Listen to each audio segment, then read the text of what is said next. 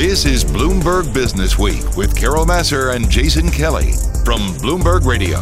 I'm Jason Kelly. Welcome to the Bloomberg Businessweek Extra podcast. It's a look at an in-depth interview you won't hear anywhere else. My full conversation with Tom Barrack, the executive chairman of Colony, and the new CEO of Colony, Marc Ganzi. I caught up with them for a wide-ranging conversation in New York City about the future of real estate, politics, and much more.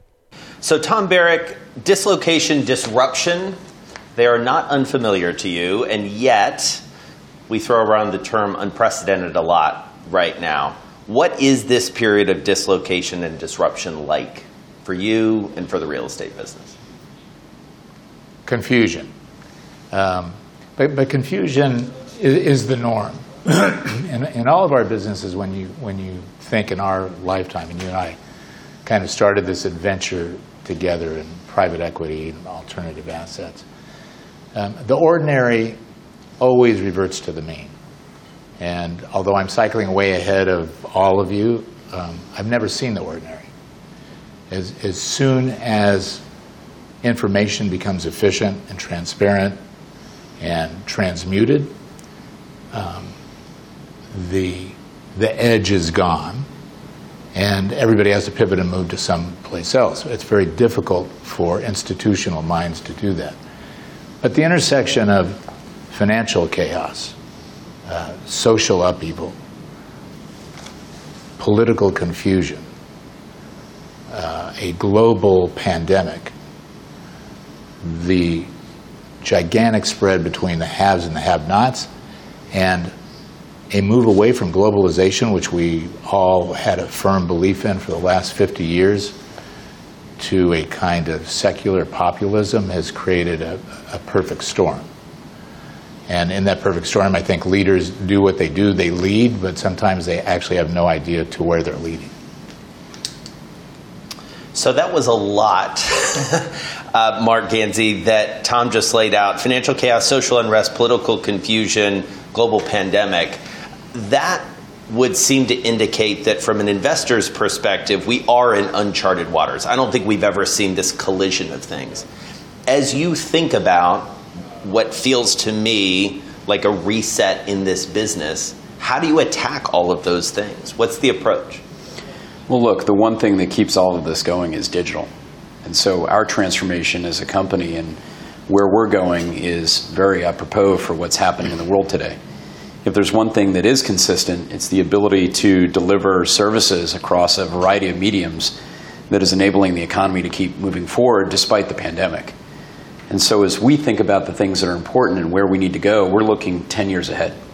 And so as we think about where investable opportunities are, you have to be thinking around the corners.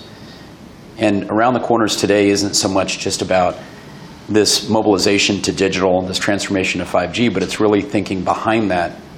What are the key building blocks that are going to enable the economy to keep going despite civil unrest, despite pandemics, despite market dislocation? What is the one thing that can keep going? And from our perspective, it's really our ability to continue to invest in great businesses, great logos. We have great customer relationships. And the reality is all this has to keep going, Jason. We have to keep moving forward. And so in that respect, we feel like we're very well positioned as we invest for the next decade. Perhaps I'd offer to you as we invest over the next 2 decades of where this economy is moving. So Tom, let's go micro for a second, which is how you deal with this as a firm. July 1st, you hand over the reins from Tom to Marc in terms of running the combined business following a transaction that puts a lot of things together. Help us understand from a micro perspective that decision, the timing, and the mechanics of what it means for Colony, this brand that has existed, now for 30 plus years. Yeah, it's a monumental decision, especially for a founder, right? And when I say founder, it wasn't from brilliance or intellectual creation of a great theory that I became a founder. We all wander into a situation where you start with a deal, and we had a great background, as you know. The Bass is really where we kind of learned how to be a contrarian investor in this node. But at the end of the day, it's all about culture, values, And when you look at succession, moving and pivoting, when you spend your life building an institution that has permanency, that has transparency, that has consistency, that has governance, is really difficult, even in a private setting. But we're a public company. So when you think of the constituencies we have public shareholders, we have institutional limited partners, we have associates and employees everywhere, we have customers, we have, as Marc always says, follow the logos, moving into digital, even the FANGs, the gigantic institutions around the world that you have to pay attention to. And what they're all concerned about is one thing: integrity, right? The long line relationship is more important than returns, because returns ebb and flow.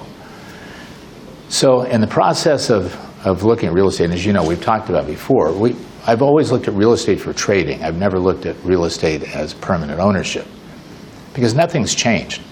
In 60 years, look at the building we're in. Look at the buildings across the street. Many of them were built in the 20s. The streets were built in the teens. The tunnels were built in the late 20s. And nothing has changed almost in 100 years. So the ebb and flow of real estate values has always been challenged by functional, physical, and financial obsolescence.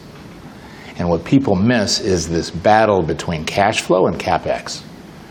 So Colony has always been in the forefront of kind of contrarian views, of switching at impact points, at inflection points, in which you're seeing something different than others see. Now, how do you do that? Steve Jobs had a great speech that he gave to a bunch of teenagers, saying, and I'm not comparing myself to Steve Jobs, I admire Steve Jobs and look for leadership qualities there, and saying most people are navigating streets and alleys at street level. And some very good and talented people find ways to navigate through those streets by looking in front of them. Great leaders look at it from 80 stories above, and they can see the destination without having to go through the parry and thrust of what ordinary people are doing to find an extraordinary event. But to do that, you have to have extraordinary experiences. And right, we've lived in a place where experiences are very ordinary, and we put a premium on those ordinary. You go to great school, you go to great prep school, you go to great business school, you come out, you go to work for a financial institution. That's the norm. As I was trying to navigate the next iteration of Colony's life, because we've had lots of them, right? We transitioned from a great beginning with the Basses, really in the 80s, in a contrarian environment, with the RTC, and then beginning the acquisition of Westin Hotels. 1990 was a distress period. Nobody thought these were really businesses at the time. 1994, Europe ends up in the same distress. 1997, Asian contagion. 2000, the internet boom and bust. 2007, the housing boom and bust. And we kept reinventing ourselves. So at this stage, the dilemma of saying, what's the leadership for the next 2 decades, to me was about who can really define where the ball is going, not where the ball is, and who had that culture, who had that brand, and who had 2 very important things, which usually don't come in the same package. Brilliance, scarce, rare, very difficult to find, and courage. And I had invested with Marc. I've known Marc actually since he was a teenager. His dad was a friend of mine. So I watched his kind of meteoric career in this arena as an entrepreneur in digital infrastructure, and there were none. Right? There was no soup to nuts master of this universe. And I invested with him on a personal basis way before we got together in 2016, 2017, where I was trying to convince him that moving into this format of professionally managed funds with a public entity as the anchor would be a great go-forward path. And I really became enamored with that, with his vision, with his ability to see it from 80 stories, with his never-ending work ethic, in an arena that was really interesting to me because it was the railroad, it was the electricity of the future. The only thing that's changed is internet and computing in 50 years, right? This building is basically the same. Residences are basically the same. Shopping centers are basically the same. And eventually, that continual CapEx will erode away returns. And what Marc was doing was was what I thought the future had in store, and his personality, his character, and his integrity fit into what I, as a founder, had hoped the continuation of that culture for Colony would be. Right. So, Mark, let's get down a level and help people understand exactly what it is you're investing in. What is digital infrastructure? And then we're going to talk about sort of how it relates and what it means for the entire enterprise going forward. But, I mean, what are we talking about here when we get down to brass tacks? You know, for me to distill it in the most simplistic form, it's really the plumbing that enables information to flow. And so the way that we communicate, the way that we do commerce, the way that we conduct our fitness, the way our kids are going to school today, the way that we conduct business through a Zoom call, all of that requires mission-critical infrastructure to enable the origination of a communication and ultimately to terminate a communication point. And so along that road, Jason, we touch a lot of different elements in the ability to enable that technology. And so it could be a mobile tower that you see along the Hutchinson Parkway. It could be fiber that runs underneath 6th Avenue. It could be a data center that sits in, for example, Ashburn, Virginia. Or it could be a small cell that literally sits at the corner of 54th and Madison, where we have a micro tower that's providing amplified coverage. There's so many different forms of digital infrastructure today, and it's only growing. It's really becoming an asset class unto itself. And as we try to place it as an investor, we try to think about where is it? Is it private equity? Is it infrastructure? Is it real estate? And the reality is it's a little bit of all three things from an institutional investor perspective, trying to distill it down to one thing. And on one hand, it has operational complexities, right? Think about the trust that's given to us in terms of managing those networks for Amazon or Microsoft or Verizon or Vodafone, Telefonica, Google. I mean, these are the customers that entrust us daily with their information. They trust us with the delivery mechanism of their communication services. And so what we've tried to do to make it easy for institutional investors to understand, we say, look, there's sort of 4 key swim lanes right now in digital infrastructure. There's towers, there's fiber optic cables, there's data centers, and there's small cell infrastructure. Those are really sort of the 4 biggest verticals to think about as an asset class today. Now, of course, there's a lot of nuances in between the lines there. But once again, the easiest way to think about this is these are really the new railroads. And you think about what the Rockefellers did, and you think about these transformative moments in the history of the time of our country. In digital, we're having that moment right now. This is really the next major migration path in technology in this country. Whether it's cloud computing or 5G, there's many thematics happening at the same time. And then you put that against a backdrop of COVID and a pandemic, and all of this is accelerating. So I'm glad you said that, because I wanted to press you on that, which is, sure, we've heard essentially people say that, especially on the digital side and from a transformational perspective, and we'll talk about cities and suburbs in a second, but the acceleration of that trend, how can you quantify the acceleration in terms of, as you've looked out at, okay, this is where we think digital infrastructure is going, we thought it was going to take 10 years, it's actually going to take a year. How do you think about that? Well, I think there's a couple of things happening at the same time. And once again, to try to keep it simple for investors and for Main Street, I think that the biggest thematic is mobility. So once again, as we think about our devices and we think about where we conduct business, where we conduct commerce, where we conduct education, and at the same time we want to be mobile. We want to constantly be on the move, and we want it faster, cheaper, better.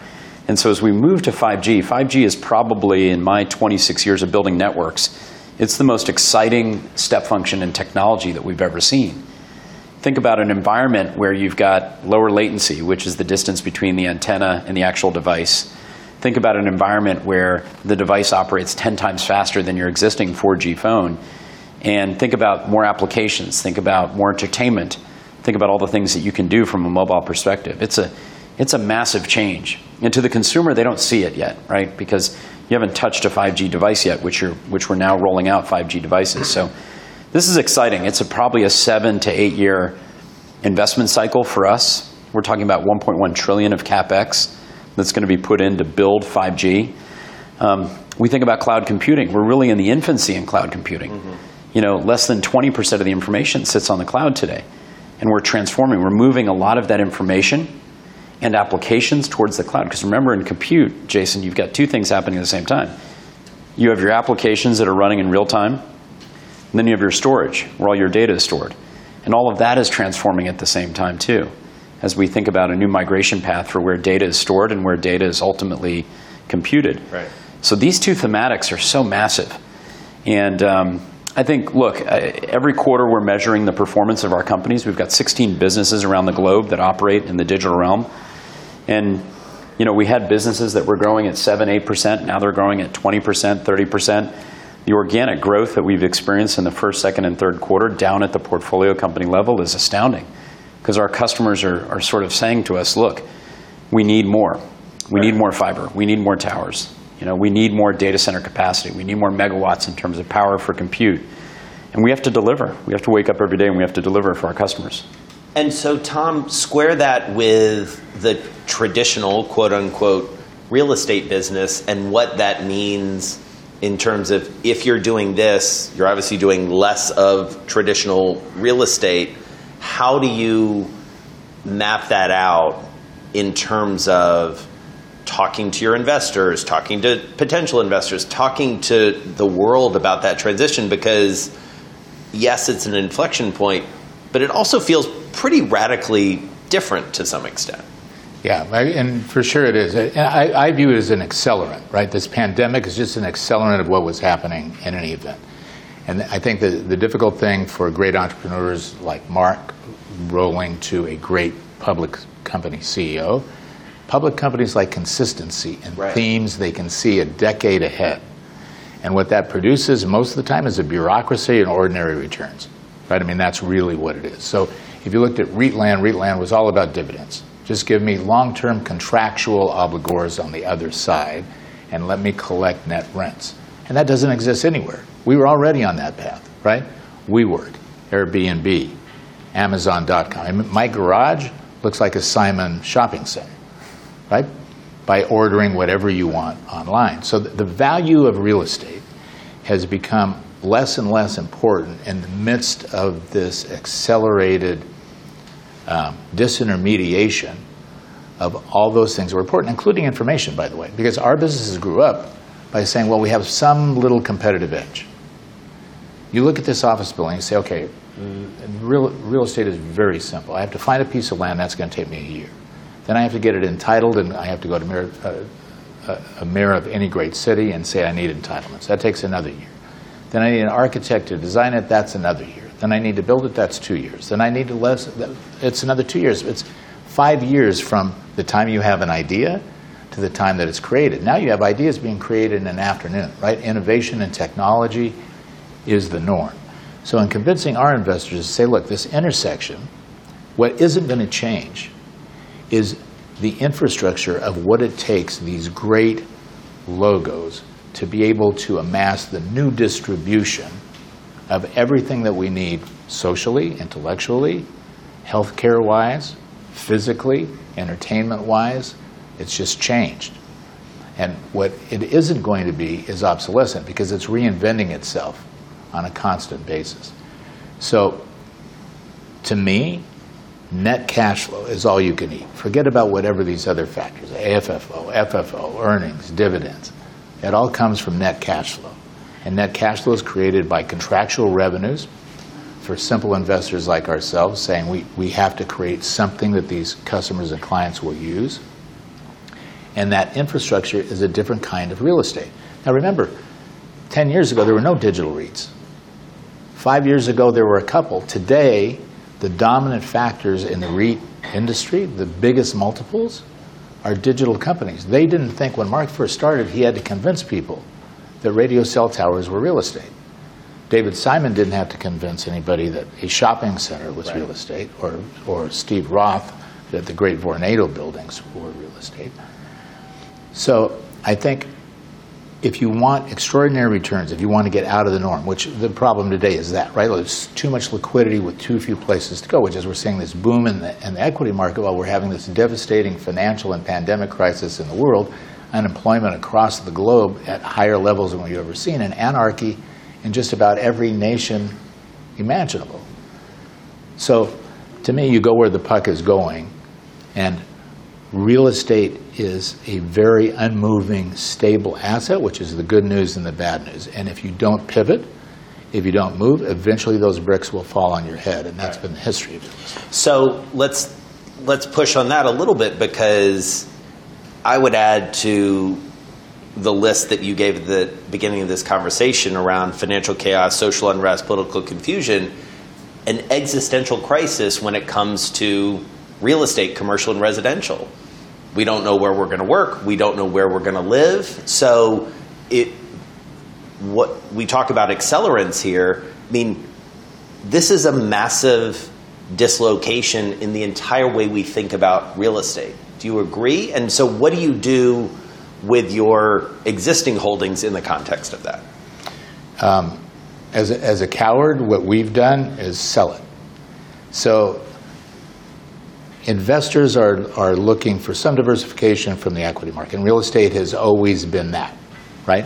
If you look at institutional investment, the purpose of it has really been diversification, that that the covariant factor of it is strong. I don't believe that to be true. I don't believe real estate is going to vanish. What's going to vanish is the balance sheet, the difference in assets and liabilities. This real estate, this office building will always be of value, but at a new basis to someone else. Because I, as an occupant of this office building, am going to do something that has never been done in the last 50 years, which is to say I'm not going to pay contractual rent. And whatever my business is, if I'm a retail operator in a shopping center now, every retail operator is saying, you, owner of the shopping center, are going to be my partner. So I'll pay you a percentage of my gross rent, but I don't know what my contractual rent is. I don't know if I have customers. I don't know if I'm going to get deliveries. I don't know what the regulatory framework of this pandemic is. I have no idea. So if you want me to occupy it, you're going to share that risk with me. Well, that's not what real estate investors were used to.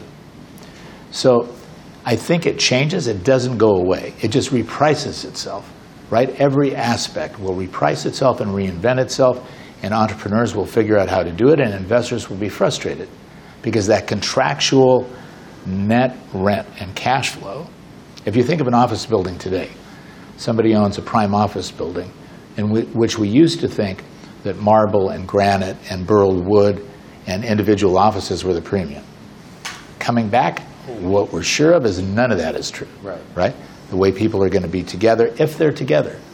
And what we've all learned is Zoom is pretty interesting. It's not socially or culturally rewarding to us as it is to our kids who develop their personalities on these devices, right? I mean, they have virtual personalities. They have virtual lives. They create virtual images, selfies, Facebook, Snapchat. It's a new medium to communicate, which eliminates a lot of things. I think all of the existing things will stay. They're just not going to stay in the kind of investment theme that investors looked at over history. And so, Mark, what does that look like for the overall, now as the CEO of the whole shebang, what does it look like for the mix going forward between traditional real estate and digital infrastructure? Well, look, as a firm, Colony, 2 years ago, Jason, we had 2% of our assets were in digital. You know, fast forward to today, we're almost at 50% rotation of our assets under management to digital. So we've had enormous transformation of the company in the last 2 years. The work's not finished yet. What we've told investors is where we'll be, you know, by Q1 of next year, the year following.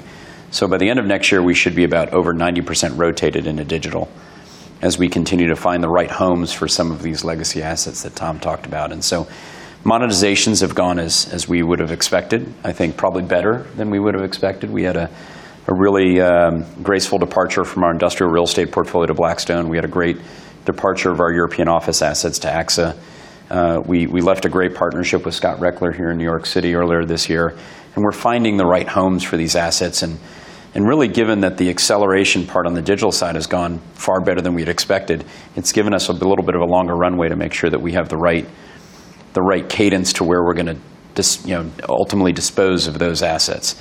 And on the digital side, we're growing, and we're growing at an incredible pace. I think this year, Jason, we've done 7 significant transactions. We've deployed $20 billion of capital at Colony. I think that would make us one of the most active investors in the world. And so we're finding really good opportunities to put capital to work, We're forming capital at an accelerated pace. I think as the market leader in digital infrastructure, it's given us the mantle to go forward and continue to raise capital on a private basis where we can find really good opportunities to back our customers. And meanwhile, at the same time, we've made just enormous progress on the corporate side. Really having a great deal of success deleveraging the business the last 6 months. We've brought leverage down from 12 to 8 times. We've cut G&A by over $75 million in the last year. And we're making all of the right moves to get us into a position to be a leaner and a better REIT, and candidly a REIT of the future. If you think about where real estate investment is going in the future, where we are in converged network solutions is where you want to be long term. And so is the appetite out there for those traditional real estate assets, especially in hospitality and commercial? It's incredible. I think we've been pleasantly surprised at how we've been able to not only exit some of these assets, but really exit it at positive net book value, which is the key. So that we're returning capital back to the balance sheet where we can redeploy that capital into what we believe are the best opportunities in digital. So, exiting the community shopping center space, which we did earlier this year in a transaction. We had a series of community shopping centers anchored by Albertsons.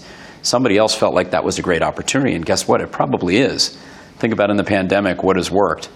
Retail shopping centers that are anchored by big grocery stores. So that worked out really well for that particular investor. I think the lodging sector is interesting. I think one of the things I was telling Tom the other day that I noticed is we're seeing private equity come into lodging, which is something I haven't seen in 20 years. Right. And I'm not talking about Barry and Starwood. I'm talking about real private equity firms backing management teams and management companies looking to acquire hotel assets. Not only management platforms, but actual assets. So we've got actually a pretty good limited service portfolio. And so we've done great work over the last 6 months restructuring all of our debt. We're now in a great place where we can think about what is the right path for those set of assets. And so we'll spend the rest of this year thinking about the logical home for our lodging assets. And I think we're going to actually see probably a pretty good result looking at the total amount of capital that's sitting on the sidelines. It's incredible to me that, you think about fundraising right now. We've had a great amount of success fundraising because people are excited to be reallocating assets in the real asset category from traditional real estate and traditional infrastructure into digital. But by the way, there's opportunistic real estate capital being raised all around the globe right now to take advantage of what Tom just talked about. So I think we'll see good opportunities. An interesting factoid. If you think about it, real estate the hospitality business is going to be there, hotels are going to be there, the pier is going to be there, the plaza is going to be there, limited service is going to be there. All that changes is the nature of the contracts and the services. So you have C Corps, you have Hyatt, Hilton, Marriott, that had a contractual relationship with an owner, saying, I want a percentage of the gross, I want a percentage of the net, I want a brand fee, I want a franchise fee, here's what you have to deliver to your customer in order to keep my franchise. I want 2 turn-down services, I want 3 fitness centers, I want 6 restaurants, I want food service 24 hours a day, and the owners are saying, whoa, there's no way. So now the C Corps are changing their relationship with the owners. So the liability side is coming down, down, down. So I think what you're going to see in all this, as Mark is saying, we're seeing values because now you have a new kind of manager, owner coming in saying, I can take advantage of this disruption, of this accelerant. This is where it was going. Young people don't want all of this stuff. They have Grubhub. You don't need 24-hour food service. Right. Yeah. You don't need a health facility. You don't need 2 times turn-down service. So I think the metamorphosis on the good side will happen. So the value of whatever you think an urban location or a suburban location, how that ebbs and flows, it'll still be there. Tom, I'm sitting here listening to you, though, and thinking maybe at a different time, this would be you'd be feasting on this to some extent. I mean, these are the periods of real estate dislocation that you have found great success in over the years, and yet you're on the sell side, not the buy side of this. And I find that interesting. Yeah, I'll tell you why.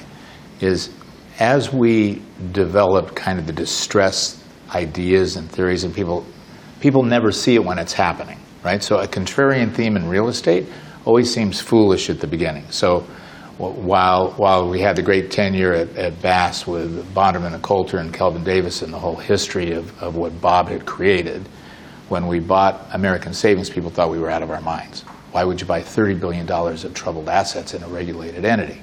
Then the RTC started in 90, it was the same thing. People said, you're out of your mind, you're buying this junk for 30 cents on the dollar.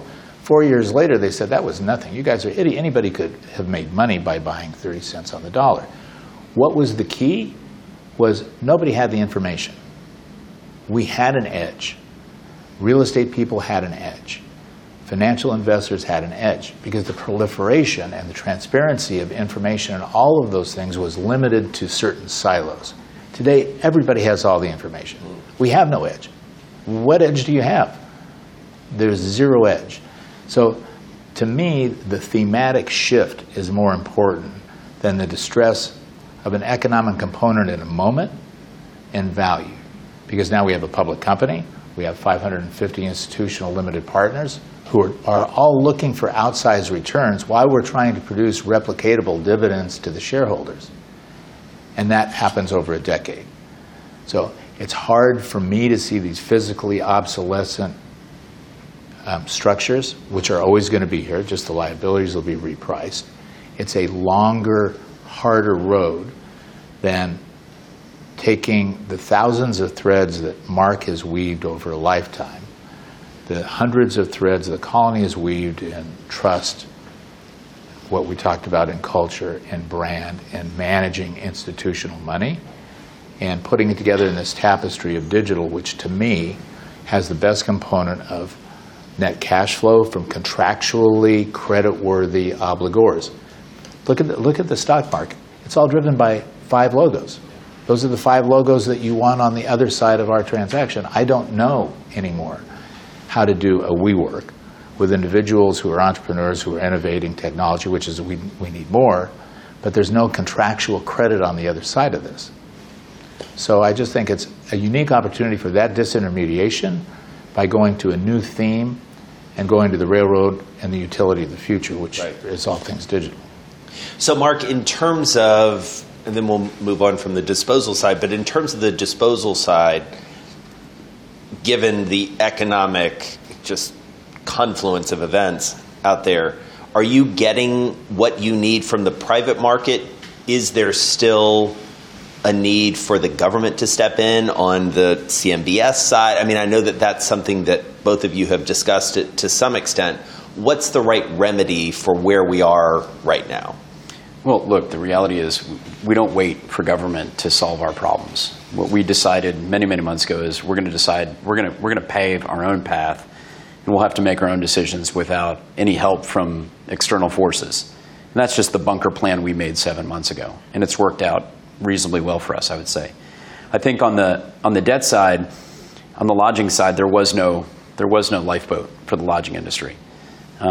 Greater than 50% of the hotels in this country are basically insolvent today. And we knew that. We identified that early. And so we worked with Moelis, we worked with our lodging team, and ultimately we had to work very hard across 7 different credit facilities to exact the correct result, which now puts us in a place where we can ultimately monetize and harvest those assets. I think thinking through our mortgage REIT, I'm very pleased with what Marc Ganzi has done there. We only had to touch 2 different loans on our repo lines, which is fantastic when you think about the pool of assets that mortgage REIT represents today. Now they've got a big cash position. They're starting to play offense and think about ways where they can deploy capital. So once again, decisions made 6-7 months ago are now reaping the rewards today. And then the last thing is just the corporate balance sheet. Mm-hmm. One of the highest priorities that I told Tom when I came here as his partner, I said, look, we've got to delever our balance sheet.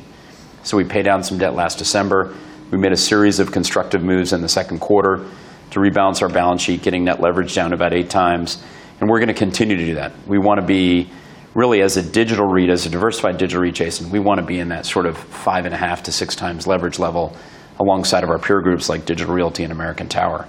So we're making tremendous progress on the balance sheet. Look, the world gives you no credit for it, right? You delever and people sort of yawn and say, well, good for you. But we know that that's the hard work that had to be done.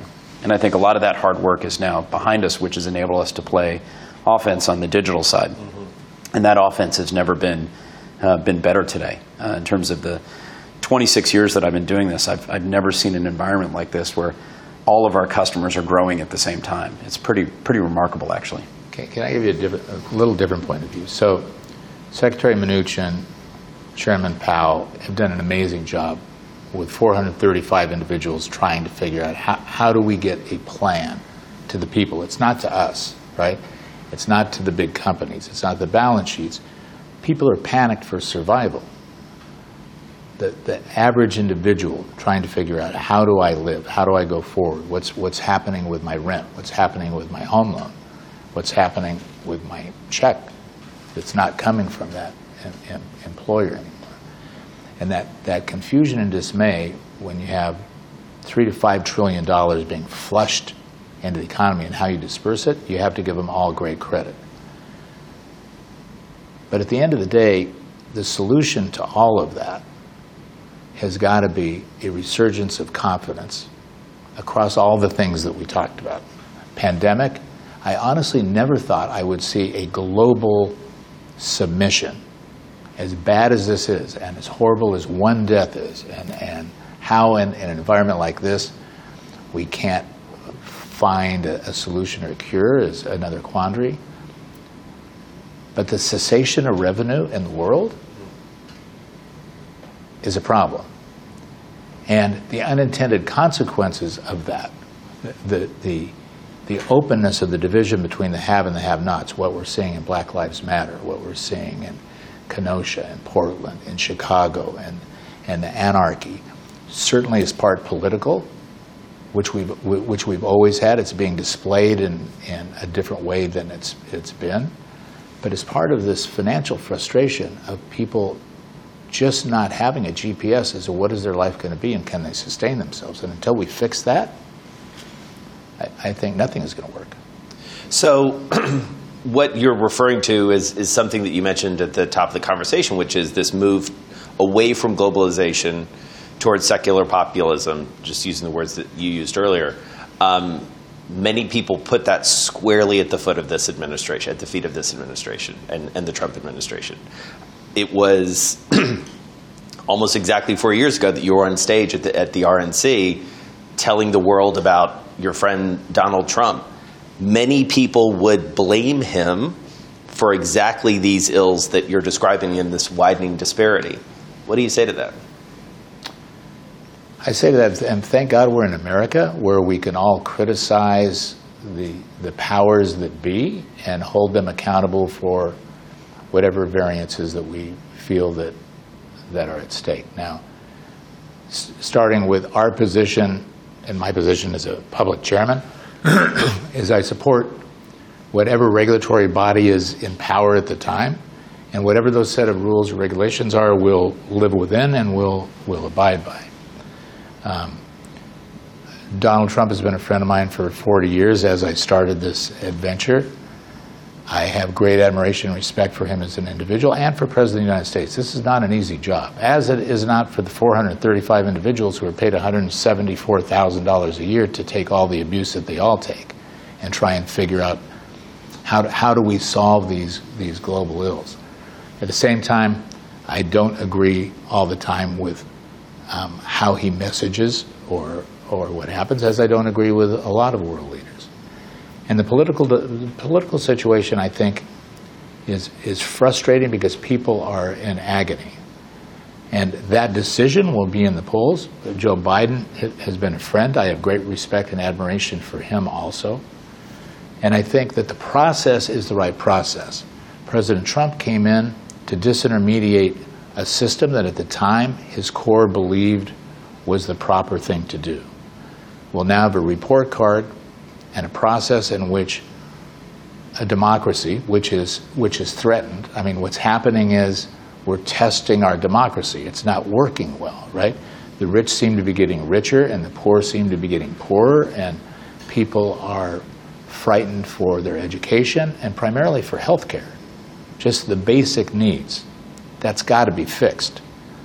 Whether that all lies on the hands of a president or a Congress or ourselves as individuals, the complexity of it is beyond the scope of anything that I can look at.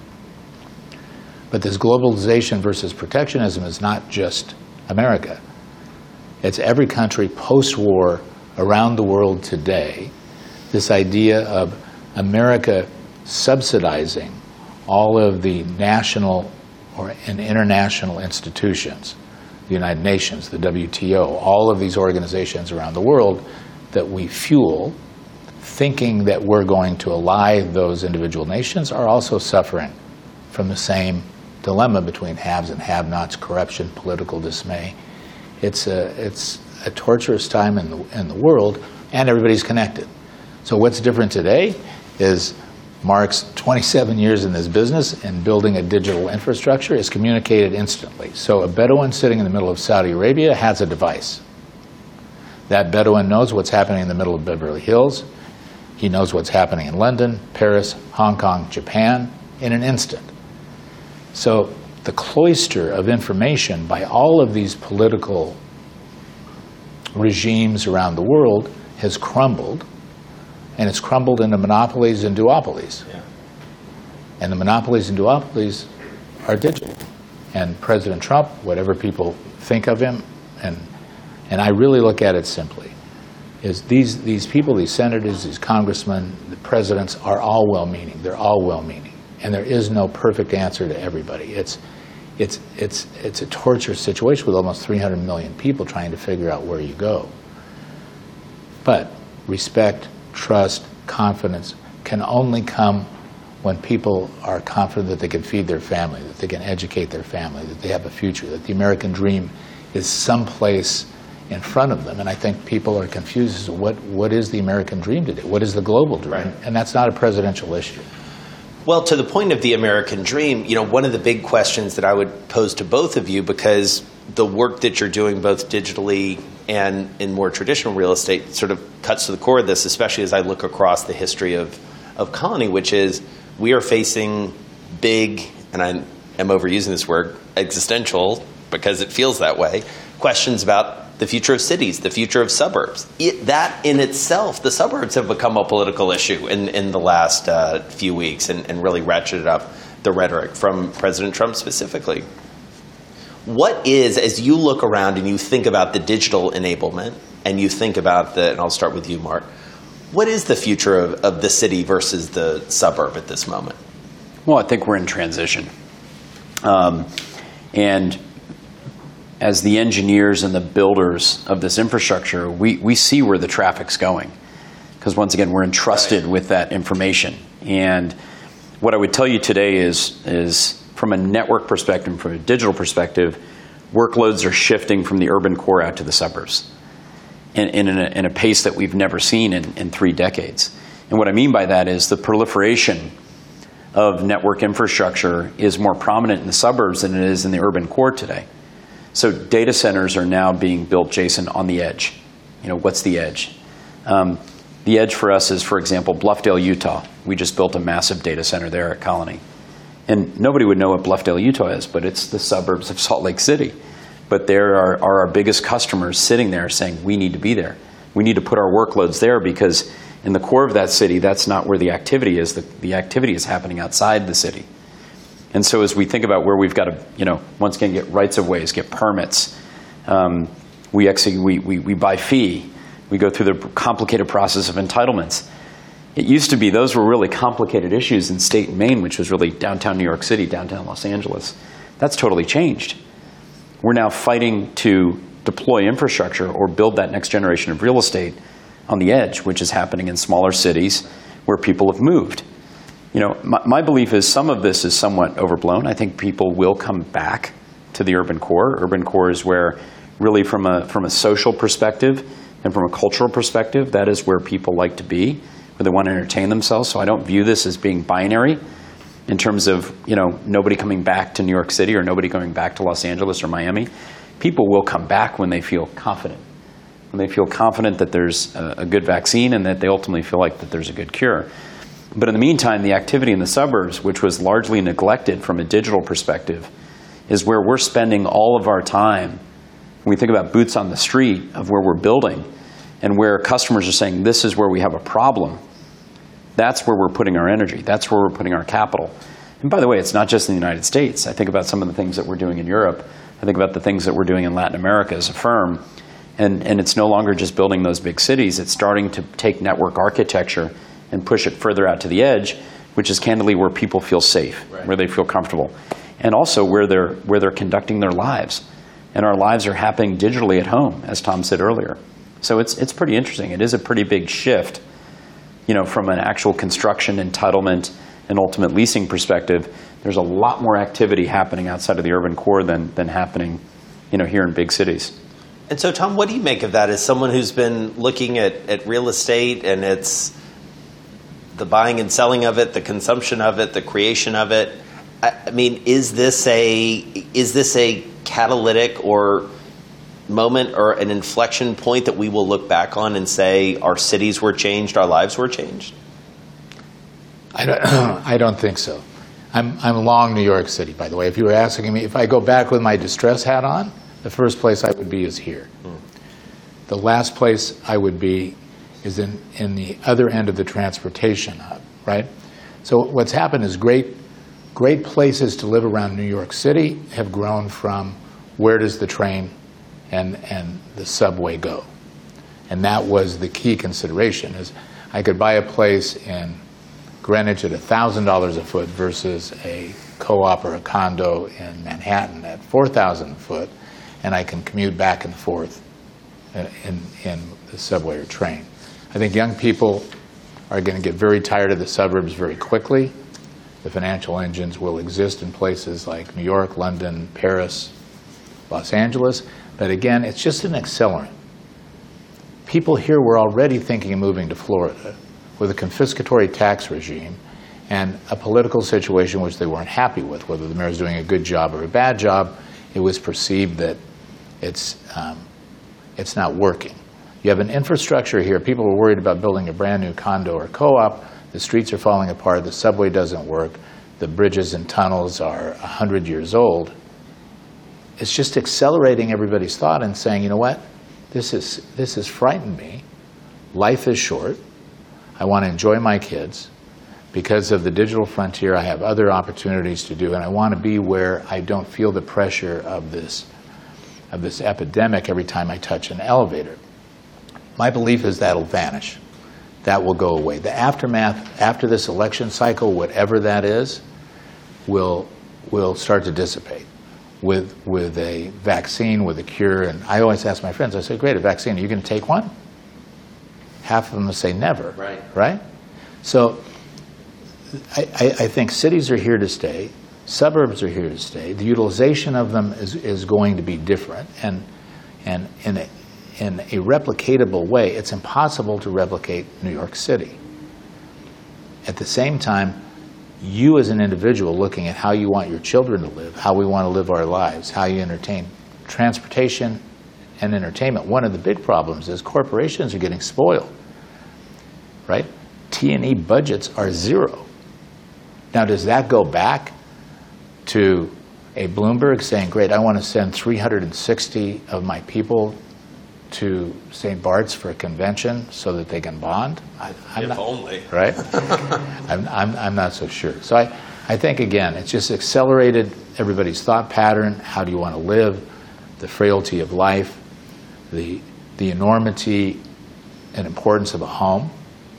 Now, we've all been working out of our bedrooms and living rooms and say, well, I need a little more room, and my kids now can't recreate the way they used to and have athletics, so I want more room. And eventually that gives way to saying, my kids only communicate in 3 syllables or with emojis.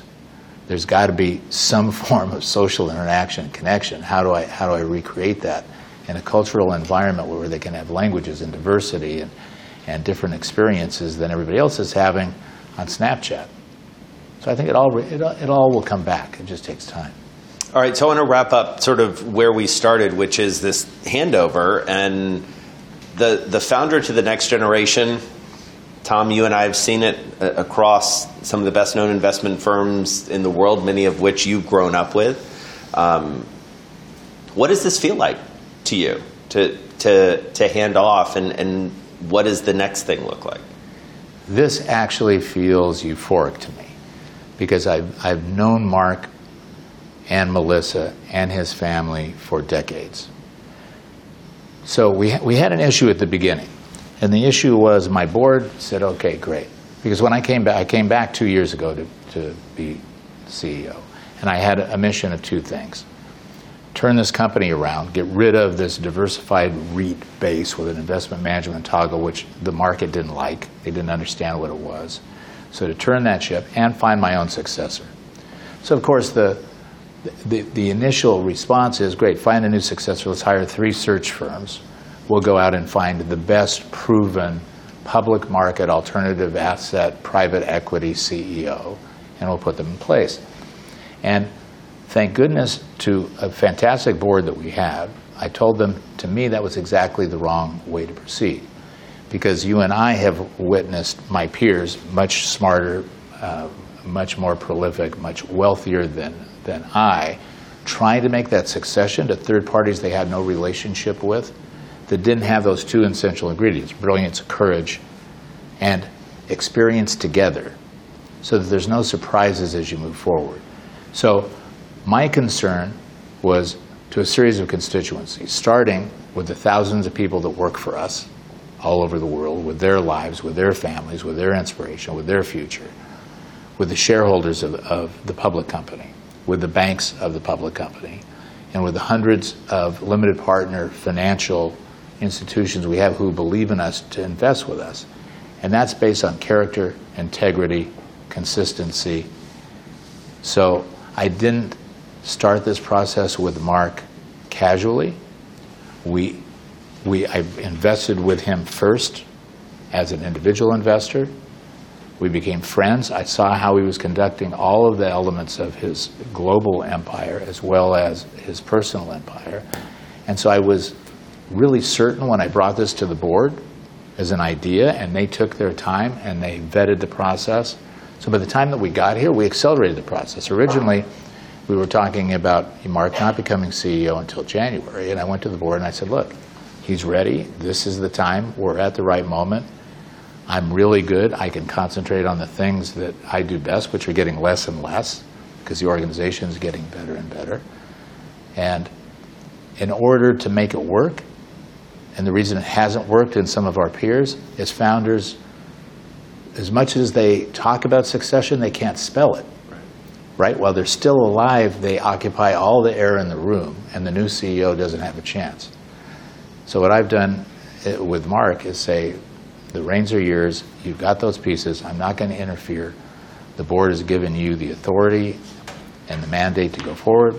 I'll do those few things that I can do that add value, and he's done an amazing job. So I couldn't be more happy and more hopeful. It's the world that we need to worry about. Colony will be great and will dominate in this accelerated period. So what are you going to do about the world then? We could use your help. Use somebody's help. Look, I think we need to build a tapestry of trust, which is really, really difficult. Right? I don't know the solution. So I think we do it one brick at a time. And I go back again to say, and I think the president has done as good a job as anybody could do. Nobody works harder than he works. And whatever the political framework that all of these individuals have is complicated. And the 435 congressmen and senators that we have also do a great job. It's not Democrats and Republicans. Everybody's just looking for different venues. But the world is at a loss for this pattern, right? Great, we have to press on China and push back. Everybody understands that economic component. But to think that we can exist without having a hand-in-glove relationship with China or with Europe or with Mexico or with Canada or with Russia is a futile idea. So I think Tom, I have to challenge you a little bit on that, because it feels like part of what this administration has done has taken a go it alone type approach. Well, I'm not well versed enough on the political situation to give you an intelligent answer on that. But what I can say is, since the war, when you looked at the transition of what we did in order to reunite the world, we did subsidize all of the major institutions in the world to subsidize those countries. And we brought them back. It was to our benefit. and we exported our intellectual property to have stuff manufactured less expensively than we could in the U.S., which crushed our labor unions, right? Which crushed our manufacturing sectors. And we bought them back, which was hand in glove because we also had to sell our debt because we were at a bigger and bigger deficit. So the manufacturers of those things were buying our debt, and we get into this very complicated situation. So I am personally, and I'm not talking from a public point of view of Colony, Colony is neutral on all political effects, is pushing back on those institutions makes sense. And saying, look, you have to take economic accountability now. Europe, Japan, China, everybody has their own play. But to think that at this stage in 2020, that all of us don't want the same thing. I don't want my sons to be killed in Afghanistan. I don't want Afghanistan kids to be killed by our kids anywhere. It's archaic to think that this adversarial relationship exists, but it's happening at home, right? The utter frustration of people is causing an anarchy that is the most frightening thing to us. These economic things, financial things, brilliant people like you and Mark, you're going to figure them out. But at the basis of this, compassion, trust, confidence, empathy for each other. And it's not a political decision. It's a decision on all of our parts. And this pandemic, I think, will end up being a good thing because it's made all of us step back for a moment and say, what's important? I don't know what the answer is. These political mechanisms are so complicated. I have great trust and confidence in all of them, the Democrats, the Republicans, the system, the process.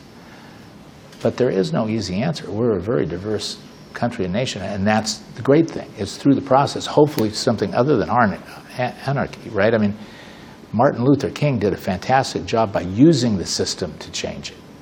And I think that's what needs to happen. If people feel that way, we have a method of doing that. But